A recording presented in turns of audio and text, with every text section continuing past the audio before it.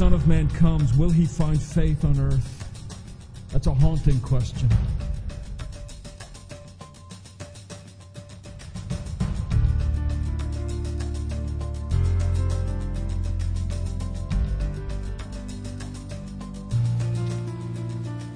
I hope you have your text open to Galatians chapter 5. We'll be looking at verse 22 this morning, the fruit of the Spirit.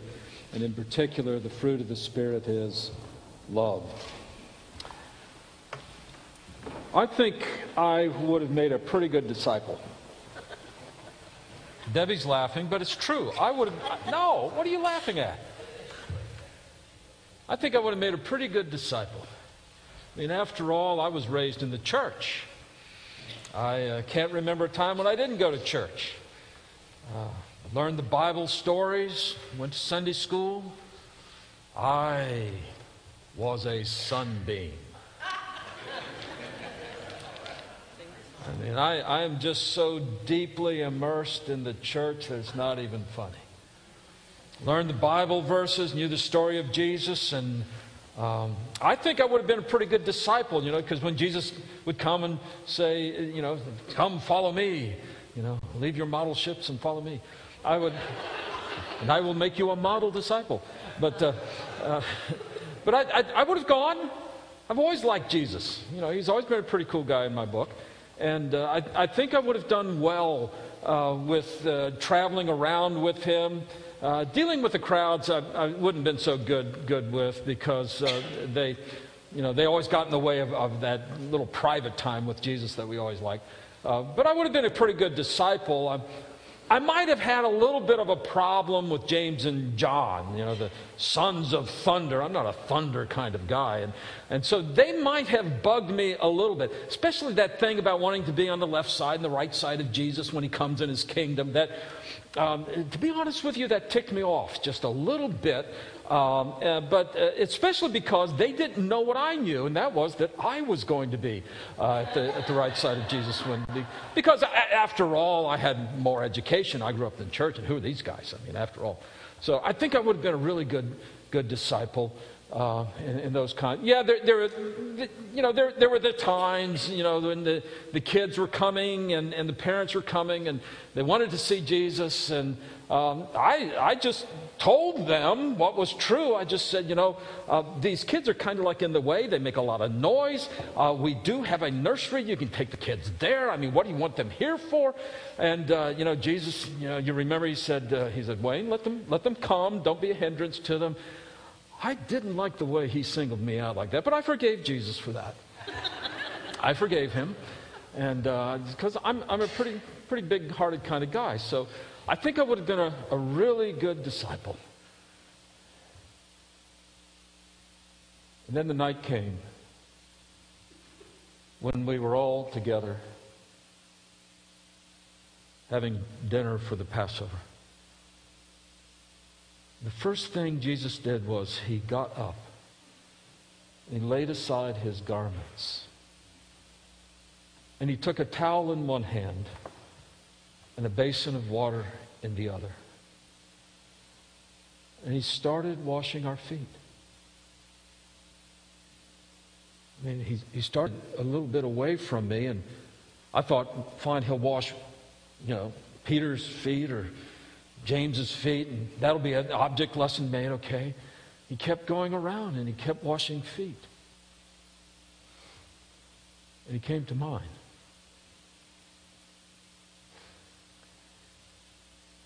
I have nice feet, but they're not that nice. And Jesus started washing my feet. And as he did so, he looked at me, and I felt like the woman at the well. He knew everything I'd ever done. He knew the people I had hated. He knew the people I had despised. He knew the people that I looked down on. And he knew the people I had wronged. And he washed my feet. I couldn't get over that. Later on, I found out that Judas Iscariot, even at that moment, was getting ready to betray Jesus. And Judas was there. And Jesus washed the feet of Judas like the rest of us. And then Jesus got up and put his robe back on. And he said this to us. He said, "You call me Lord and Master." You're right. That's what I am. But if I, your Lord and Master, have washed your feet, ye ought also to wash one another's feet. I don't know why, but at that moment, all I could see was the man I hated. I saw the disciples I despised. I saw people I couldn't stand. And here was Jesus telling me, wash their feet. And then later on that night, he said something else that really got to me. He said, "I'm going to give you a new commandment.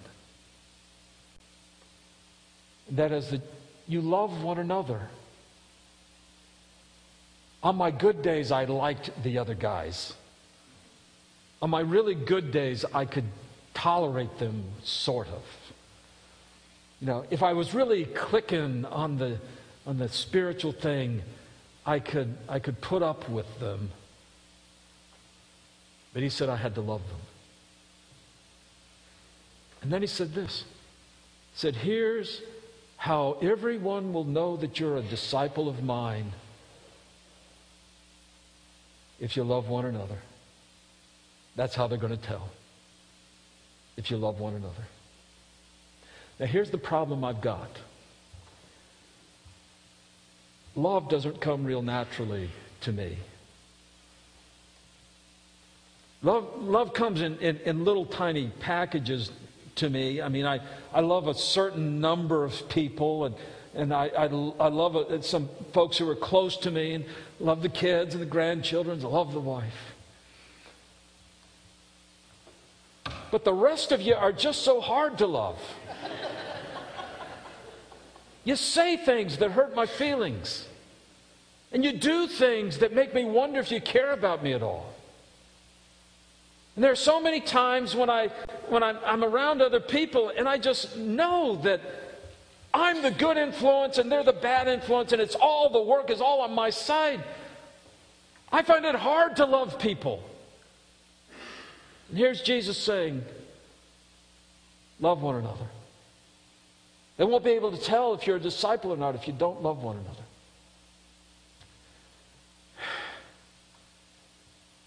It's at that moment that I knew I was, technical term for it is sunk. There was no hope for me. There was no way that I could love the way Jesus wanted me to love. A few days later, I found out what love was. I found out what love was because, you know, sometimes we're willing to die for a righteous cause or for a righteous man. You know, there are people who give their lives for our country, and our country is a worthwhile nation. And when people give their lives for it, how humbled we are. And so there are some, not all, but some who are willing to put their lives on the line for a righteous cause and for a worthy reason. You know, and with a little bit of convincing, maybe we would consider giving up our lives for a good man. But God commendeth His love toward us. He demonstrated His love for us in that while we were yet sinners, Christ died for us. And there on the cross, the same as that evening in the upper room, I didn't hear a lecture about love. I didn't hear a 3-point sermon about love with an illustration for each point and a tearful, moving poem to end it all as we go into Just As I Am. That day at the cross, I didn't see someone giving me the philosopher's opinion about what love is and how it should operate. I did not see there some self-helping life coach trying to explain to me how I could have more love in my life. What I saw there on the cross was the Son of God, the Prince of Heaven, the one to whom belongs all glory, honor, and praise. I saw him die, and he died for me. I can't get over that. I can't get past that. And when I walk into the room with that person that I hated, Jesus died for him. Who am I to hate anyone that Jesus loves that much? You know, who am I to hold a grudge and to be bitter towards anyone for whom the Son of God gave up his life? Who am I to decide that person who hurt my feelings, well, I'll just be cold and indifferent to? Who am I to be cold and indifferent to someone for whom the Prince of Heaven came down from his glory and suffered the shame of the cross? There on the cross, I saw the love of God. And I'll tell you what happens. You stop thinking and you start being. You stop trying to figure it out and you start living it out. When you see Jesus and you know Jesus and you are overwhelmed by the love of Jesus, it radically changes who you are. And suddenly, you cannot hate again. You cannot ever be bitter again. That's why love, this kind of love in Galatians, is called the fruit of the Spirit. See, we've been in this book a long time. You've known it, I've known it. This day was coming. The love of God in Christ Jesus is the work of the Holy Spirit in our lives. It's something the Holy Spirit does in our lives.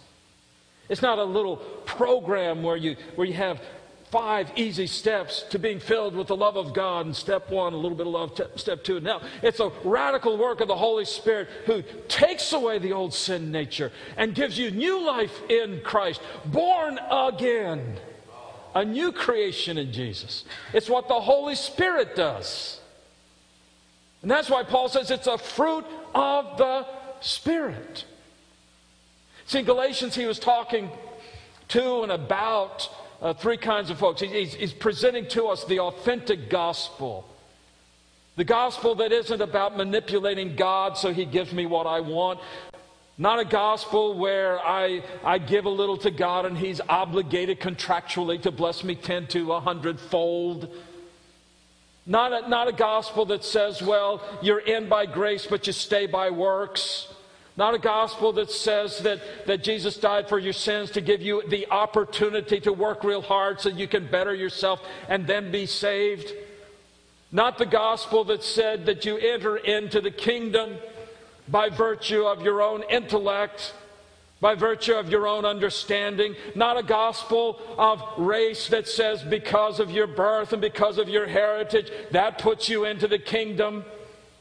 But a gospel that says we are saved by the grace of God appropriated through faith. This is the work of the Holy Spirit who changes us and remakes us and remolds us. This is all the work of God. It begins with grace. It continues with grace. And it ends with grace. It's grace start to finish. It's grace the whole way through. And that's why this verse tells us that love is the fruit of the Spirit and of what God does. See, Paul had been talking about 3 kinds of folks. He'd been talking, first of all, about the person who walks in religion. Remember that? He'd shared the gospel with the Galatian Christians. They had received Christ, and folks came in and said, well, that's nice that you have Jesus, but you also need to be a child of Abraham. You need to adhere to the traditions of Israel. You need to keep the law, the Sabbath law, dietary law, circumcision, the temple laws, all those kinds of things. You need to do those things too, because Jesus died for your sins. That's great, but now you need to go on by your own keeping of the law. Paul said, absolutely not. To those walking in religion, he said, you've missed the whole point. God has never been about religion. God has never been about what we do to buy God off. God has never been about a religion of manipulating Him. God has never been about religion. And so he wrote to the folks who were sort of buried in religion. That was chapters 3 and 4. You remember that? And he talked about that, the real sons of Abraham aren't those who are religious sons of Abraham. It's those who are faithful and believe the promises of God and just accept the grace of God flowing into their lives the way Abraham did by faith.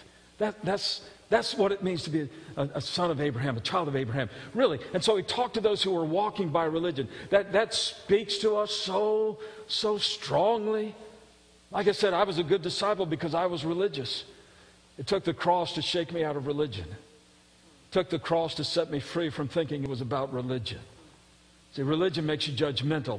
Religion makes you puffed up and boastful. Religion makes you think that you are doing something more than others are doing, and that whatever God does to bless you, that's because you're a great sort of person. That's religion. And so Paul talked to those who were walking in religion. And he said, that is not authentic gospel. And then he wrote to those who were walking in rebellion. We looked at that last week. He said, the deeds of the flesh, the works of the flesh, they're evident. You just see what they are. And just some horrendous things. He says, but this is where you're headed when you're doing a solo act without God. This is where you're headed when you are leaving God out as sovereign over your life. When you're in rebellion against God. When you just turn towards Him and apathetically don't even care about Him at all. So when you walk in rebellion against God, he says that's just going to lead you to all kinds of things that are destructive to who you are and destructive to the person that God designed you to be. So he talked to those walking in religion, and he talked to those who were walking in rebellion. But now he's talking to those who walk in relationship. Those who know Jesus and who walk with Him. That's why he says in this passage of Scripture, in verse 16, he says, I say, walk by the Spirit. Why walk by the Spirit? Because the Spirit is the one who brought us to Christ. The Holy Spirit of God is the one who convicted us of our sins. It's the work of the Holy Spirit of God when you were moved to confess Jesus as your Lord and Savior. It was the work of the Holy Spirit that brought to you the courage of faith to make that confession that Jesus Christ is Lord. It was the work of the Holy Spirit that came to you and made you realize that this Jesus, Son of God, is your Savior, not yours only, the Savior of all. See, so it's the work of the Holy Spirit. So Paul says, you started by the Holy Spirit. You were saved by the Holy Spirit. Walk by the Spirit. Keep living by the Spirit.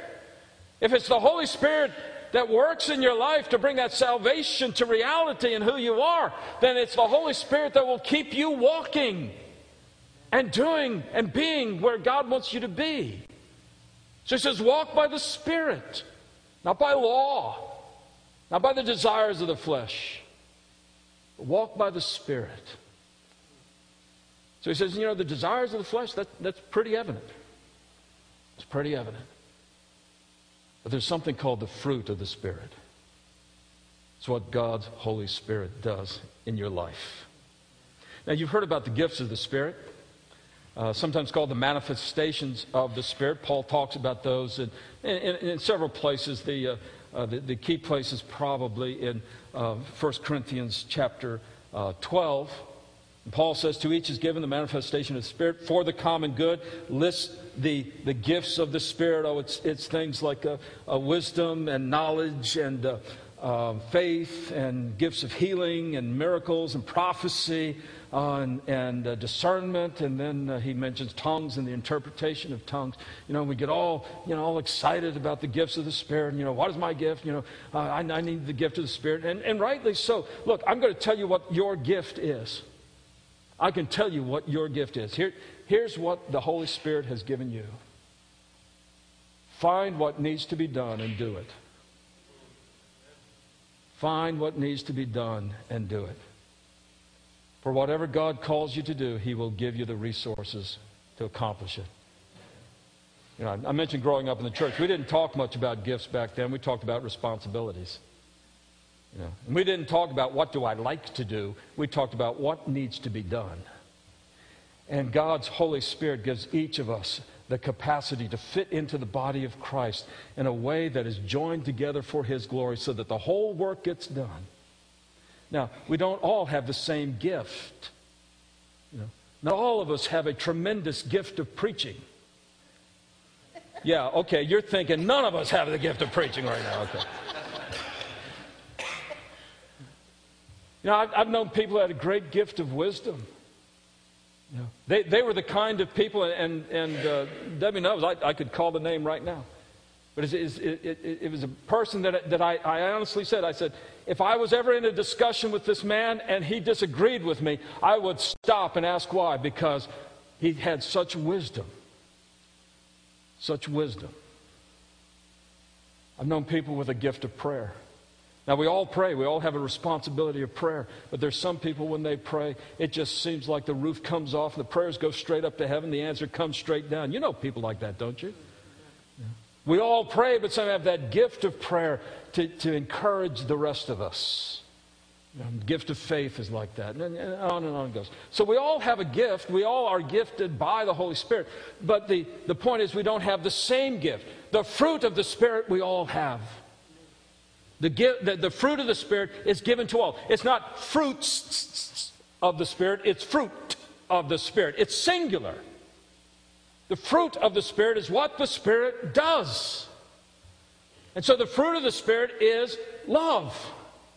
It is the work of the Holy Spirit in your life to bring about this love. See, our temptation, we do this because we're human. Our temptation is to take this list of the fruit of the Spirit and to say, those are things that I need to do more of. Have you ever done this? I'm going to practice the fruit of the Spirit. Now you're thinking about it, you realize how odd that sounds. I'm going to practice the fruit of the Spirit. And so I'm going to be more loving. I'm going to have more joy in my life.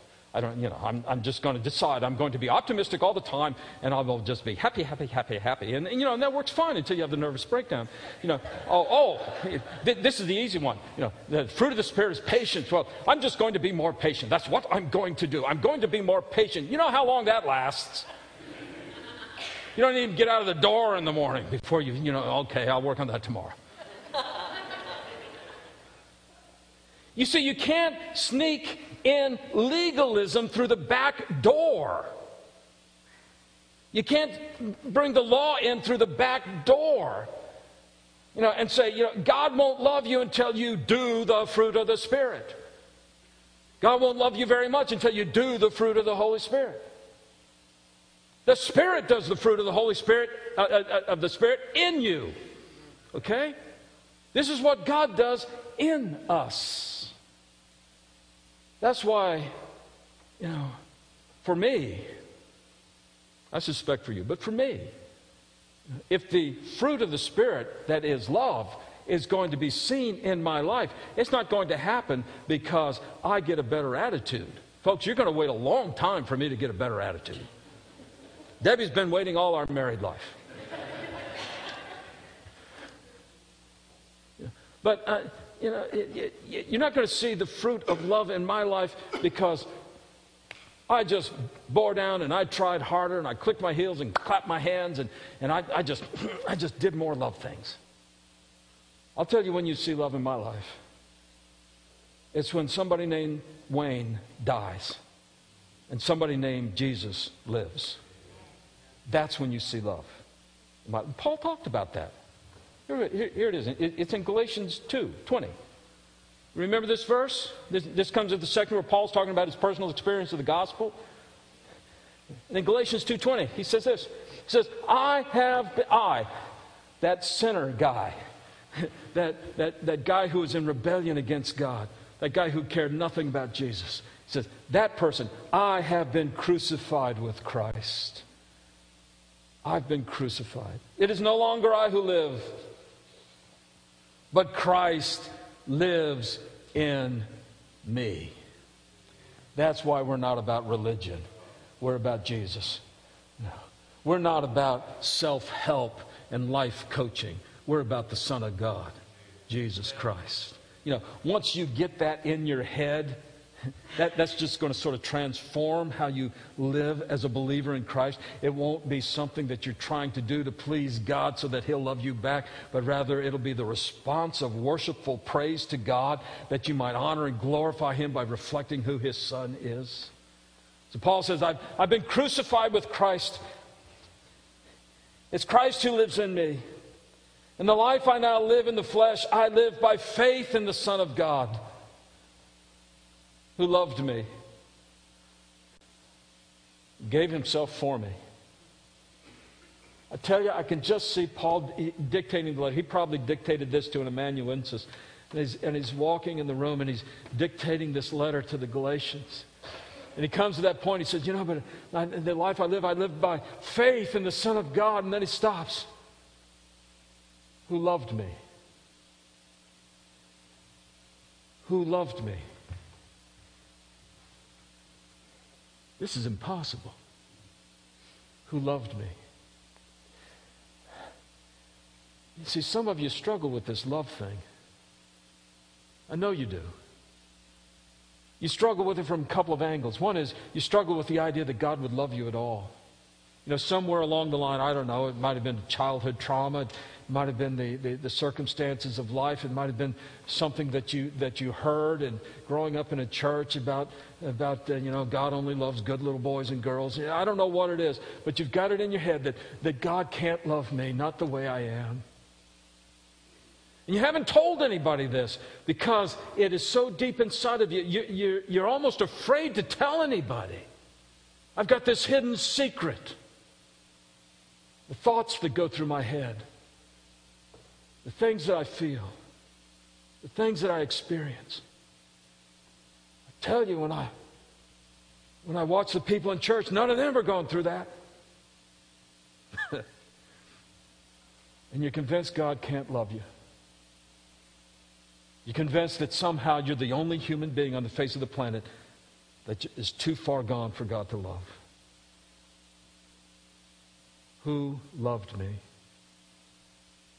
God pours out His love into our hearts by the Holy Spirit. Romans 5:5. God pours His love into our hearts. You saw the video about the folks sitting around pouring buckets of cold water on their heads? I didn't know that many people were drunk and needed to sober up. But then I turned the sound on. I found out what it was. But just imagine God pouring His love over you. Pouring His love into your life. Just flooding who you are with His love. How do we know this? Because Jesus Christ died for us. We know this. And you can't argue with it. Beloved, you don't need to wonder if you're lovable anymore. Christ died for you. Christ died for you. Some of you are struggling with the love thing from the other side of it, is that you're just finding it real hard to love certain people. I know a lot about that. You're finding it hard to love them because they have hurt you so badly and they have wounded you so deeply, and you are so broken and so wounded that you feel fortunate you can love anybody at all, much less that person. I don't need to name them. You can name it right now in your mind. You know exactly who I'm talking about. You say, God, I know you love me, but I tell you, I draw the line There's some things you can't ask me to do. And one of them is to love, and one of them is to forgive that thing, that person, that deed, that which was done. And then Jesus, on his hands and knees in front of you, looks up from his towel and basin, and he looks into your eyes, and you see what he had to forgive in you. You see where his love took him for you. And it's not that I want to run and forgive and run and love and run and mend the broken relationship so that then God will love me. It is God has loved me first. And because he loves me first, then his love compels me to love and to forgive that person who has wounded me. Some of you have just broken hearts. And I don't mean that, the romantic broken heart. Maybe it is that way. But you have broken hearts because the love just isn't working for you. And it's not working because you don't know Jesus. You don't know him well enough. You don't know and love him well enough yet. So the scripture says the fruit of the Spirit is love. It's saying this is what the Spirit does. I mean, one thing about the fruit of the Spirit, it's the fruit of the Spirit. It's not the fruit of what I have done. It's not the fruit of what I've accomplished. It's the fruit of what God is doing in his Holy Spirit. This is why we believe in the Holy Spirit. If the Bible were all about, here's what you can do to make God happy, we would all be condemned. I mean, this would be a torturous way to live. If all the Bible ever did was say, here's what you can do, and then God will take notice of you, and he might overlook some things. The Bible is about what God does for us in Christ. It's the Holy Spirit that conforms us to the image of his dear Son. That's why we believe in the Holy Spirit. That's why when we're doing these things and you look and say, that is impossible. For me to love that person, for me to forgive that person is impossible. Yes, it is for you, but with God, nothing's impossible. The Holy Spirit, nothing's impossible. That's why we believe in the Holy Spirit around here. There's so many times when we don't know what to do, and we don't know how to get it done. We don't know where the resources are coming from. We don't know how it's going to work out. We just know that God has asked us to do it. And we turn to one another. What do we say? This is why we believe in the Holy Spirit. Because what God calls us to do, he gives us the resources to do it. When God calls you to love, he gives you the loving resources to do it. Now what does that look like? Well, it's the love of God in Christ revealed to us by the power of the Holy Spirit. So you need to know Christ. You need to know him. It just starts there. All the reasons you have why you never gave your life to Jesus, they just fall away at the foot of the cross. You just need Jesus in your life. Then you need to know him, and you need to know more and more and more about him. Who is it that knows everything about Jesus so far? Hands? Somebody was asleep in the back. They heard the word hands, and they're, oh.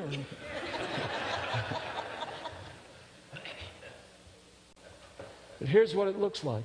It looks like spending time in the Word.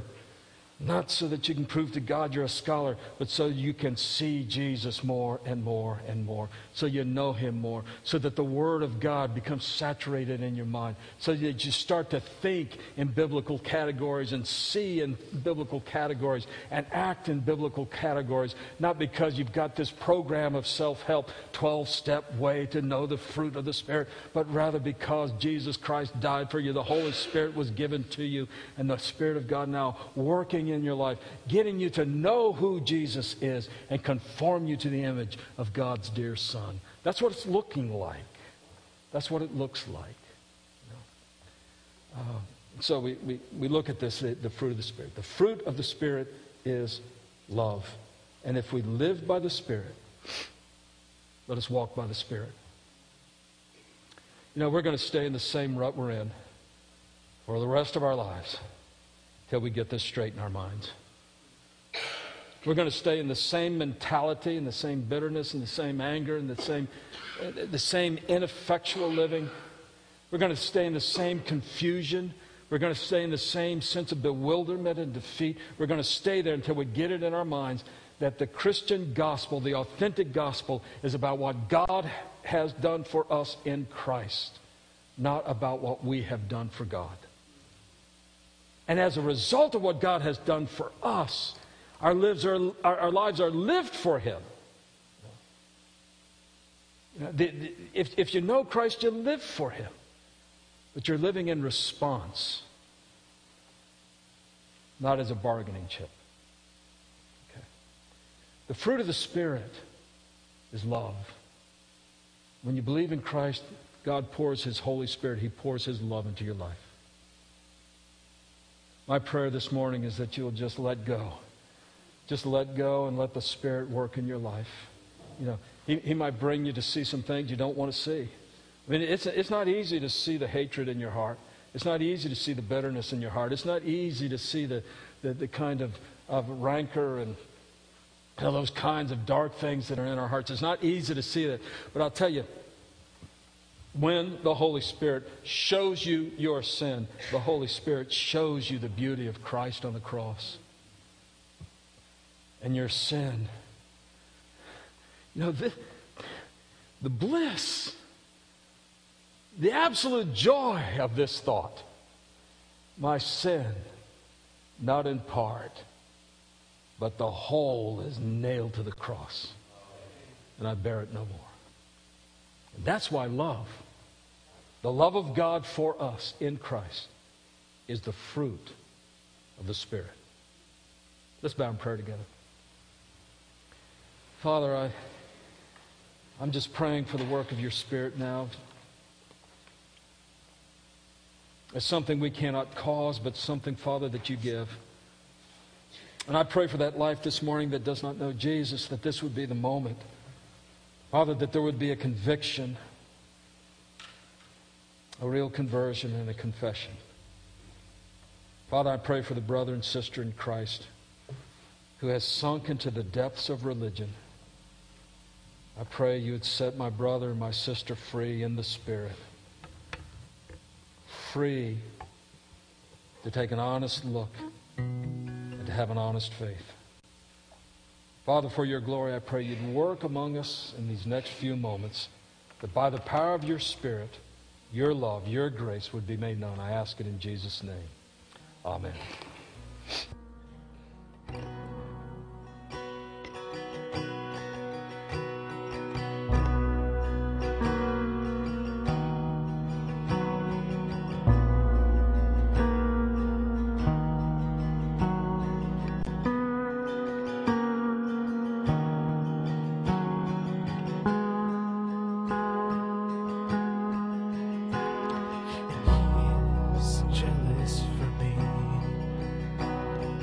Love's like a hurricane. I am a tree bending beneath the weight of his wind and mercy.